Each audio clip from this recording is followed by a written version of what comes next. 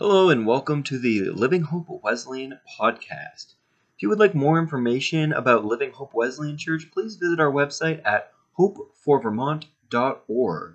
As well as if you're enjoying these podcasts, check out the live streams at Hope for Vermont on YouTube. I hope you enjoy today's podcast. Jesus, we thank you so much that you are with us. We thank you that you are Emmanuel. We thank you that we don't just celebrate during this Christmas season, but we celebrate because you are Jesus, you are Savior, because God, you gave your Son to take our sins so that we might have life and have it abundantly. We can have eternal life. We can know you. And Father, we do pause and intercede and have great empathy and sympathy and heartache and even heartbreak for those that are struggling, for those that are going through loss, for those that are grieving. Father, we just thank you that you are strong and you give us hope. We think of Ed Brown and ask that your presence would surround him and lift him up and encourage him and Deb today. We thank you so much for Brenda and Dennis Carey and their faithfulness. We lift up Nona and Sharon Bird. We think of Mike and Rachel Bulldog and all of us that have lost loved ones over the last couple years, that the holidays are different. We thank you that you hear our cry, that you wipe away our tears, that you hold us close to your heart, and Father, that you know our heartbeat. So Jesus, we thank you that you love us. We thank you that you are here. We thank you that we can move forward in your strength. May we always choose you. I desire to choose you. And it's in your name, Jesus, we say thank you. Amen. Amen. And God is good. He certainly is. As we continue, we finish Colossians, and so we look ahead. And so we look ahead towards Advent. What is Advent? Advent is that time we celebrate during the holidays. We do not have the Advent candles this year. I was away. Things were a little bit crazy the past few weeks. And so we just continue and we look to see what God would have for us. And we just want to look at, what does Advent mean? What is Advent? Advent is the arrival of, and in this particular case, the coming or second coming of Christ. We look towards, we anticipate, we're excited about the second coming of Jesus. And well, when we're going to look at Mark, Christ was not originally a name, but it was a title. In Greek, it was Christos. So it was the title of Messiah. In Hebrew, Messiah. I probably mispronounced that. Excuse my Hebrew. But what does that mean? It means the anointed one, Christ, the anointed one, Christ, the one that was going to come, the chosen one. He's the one that's going to give us, to present to us what Advent is about. For Advent, we celebrate the hope, the peace, the love, the joy of Jesus, the coming of Jesus as a baby, but now the second coming of Christ, the anointed one, as our eternal hope, as our peace, our love, our joy. We're going to look at these things today, these aspects of who Jesus is. And we, again, behind the eight ball, I'm going to pick a couple that mean a lot to me personally, and maybe I should be looking towards what means to you. But since I was presenting this or preparing this, I just thought, well, how can we look at the hope of Jesus this Advent season? The hope of Jesus this Advent season. And when you think of hope, it's the anticipation. It's the mouth-watering tease. When I love to smoke meat, my smoker, and you get the scent, the fragrance, the smell, and it starts to make your mouth water. You start to anticipate. Maybe for some, it's a chocolate creamy, a chocolate soft serve ice cream cone. Maybe for others, it is some special treat. For my daughter, she wanted key lime pie for her 18th birthday, so I could not find one. So I got 3 different types of key lime pie. It's that mouth-watering anticipation, the tease of, oh, I hope it's going to be that good. I can't wait to have something that's going to bring me such joy. The what if, the maybe, the hope so, the expectation I just cannot wait to have it. I just am anticipating something so positive. What if it's that good? But how often have we been sold something that it was not as good as advertised? I tell my son, who's in sales now, to under promise and oversell, under promise and oversell. And at times we want to settle, we want to hold back. We can't believe that something could be too good to be true. So we under promise, we oversell. And with Jesus, nothing could be more different than what he promised, was more than we could anticipate. It was better than advertised. But at times we don't want to get our hopes up. We don't want to think like, oh, I just think that God could love me. I just want to believe that I could belong. I don't want to believe that I could be part of a family of God that just cares about everything that I've been through, cares about everything that I'm going through, that will not judge me, but will love me with an everlasting love, eternal love, with the love of God that loves me no matter what sin I am in, no matter what temptation I'm facing, that they will love me enough to help me, to encourage me, to keep me accountable, that I could overcome it.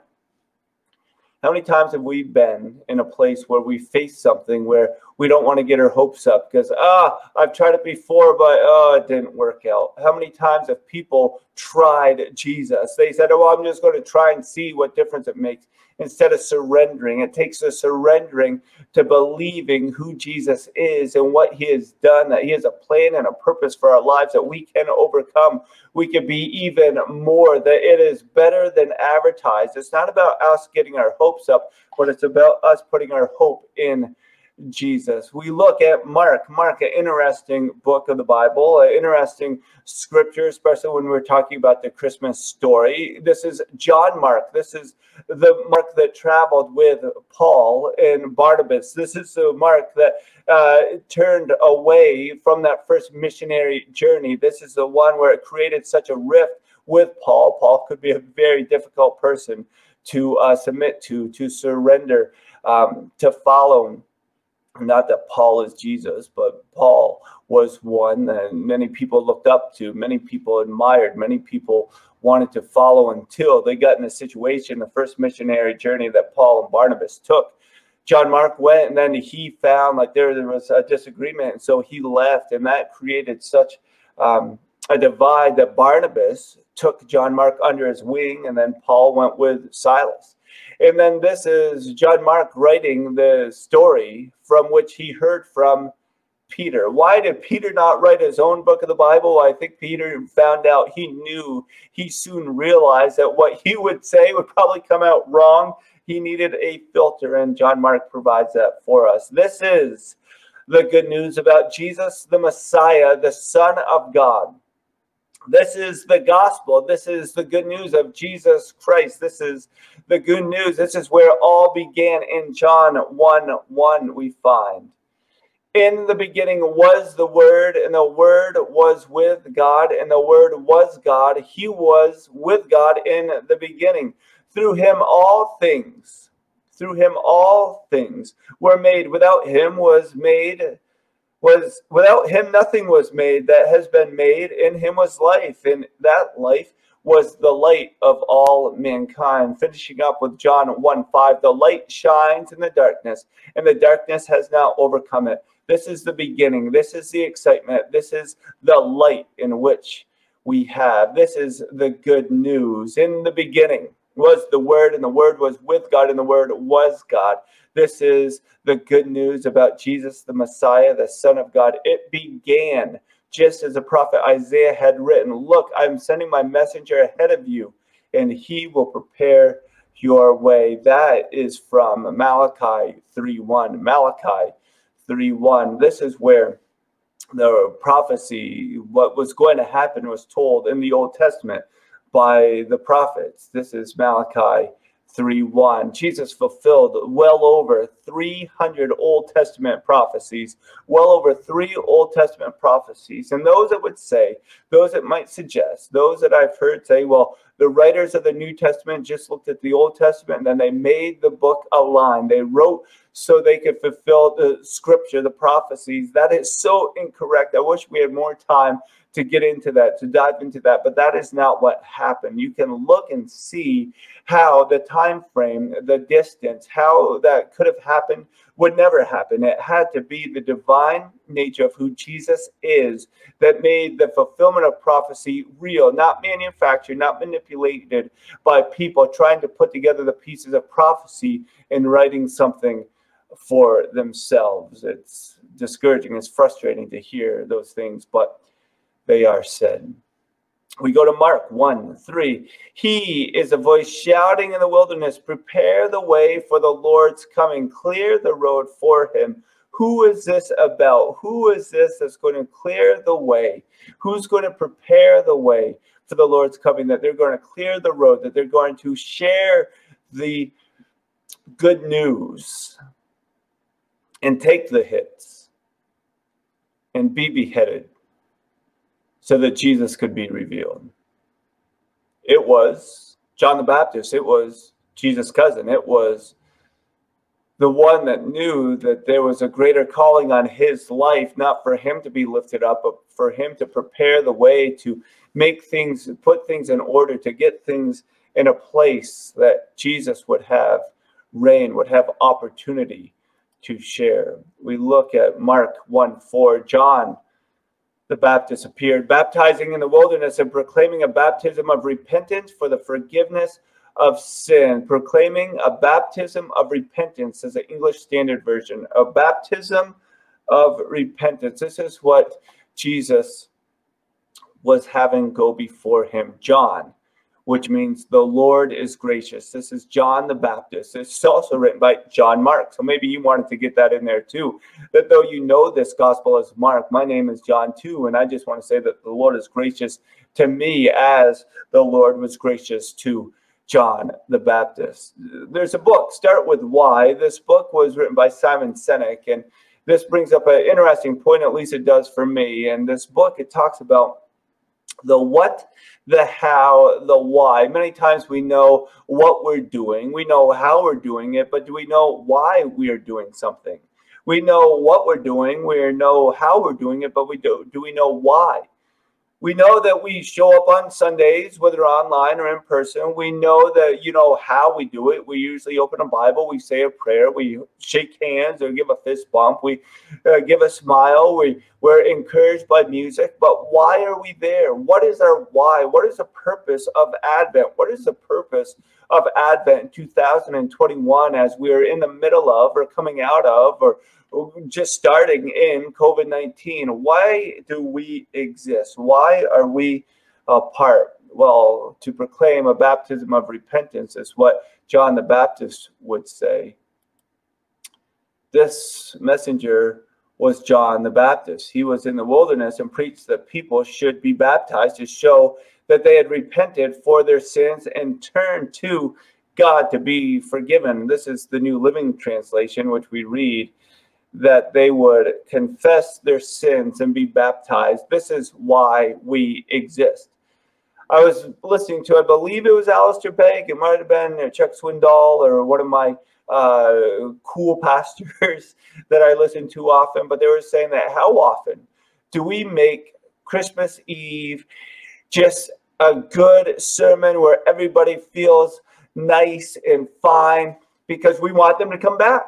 When the message of the gospel, when the reason why Jesus came, the good news is that people would be forgiven of their sins, that people would turn away, that they would repent, that they would turn back to their Creator that has a purpose for their lives. This is the message of Advent. This is the hope that we have. This is the not what if, not wondering, not maybe, not the anticipation of, is it as good as I hope? Or should I get my hopes up? Or can God really deliver? God can deliver on his promise if we confess our sins and be baptized. Baptism is just the physical outward signal. I can't think of the word right now. You can type it in the chat. It's the response so other people know that we've made an inward commitment, that we've made a covenant with God, that we have turned from what we thought is right to go after Jesus. This is the hope that we have, the message of Scripture, to confess your sins. All of Judea, including all of the people of Jerusalem, went out to see and hear John the Baptist, and when they confessed their sins, he baptized them in the Jordan River. This is the message of Christmas, that we would know that Jesus can and will forgive our sins. So we confess our sins, we repent and turn away from our sins, and we say to the world, well, I am making a public decision that you would know that by my lifestyle I've changed, not because I've been doing something great, but because Jesus has been presented to me, and I want him to live inside of me. I want his very presence to be on me, to be living through me. We desire Jesus to reign, R-E-I-G-N, R-E-I-G-N, to reign on us, in us, and through us, that others would know.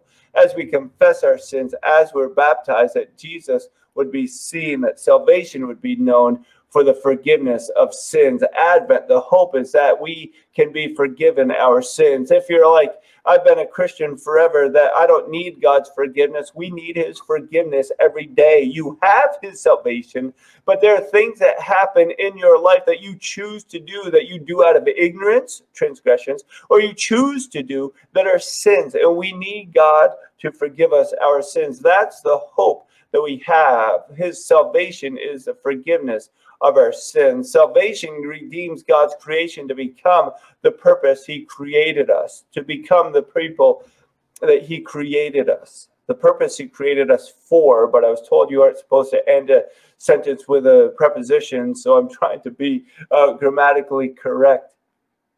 Jesus, salvation restores, it redeems creation. It wants us to live a specific purpose. This is Advent. This is why Jesus came. This is knowing your why.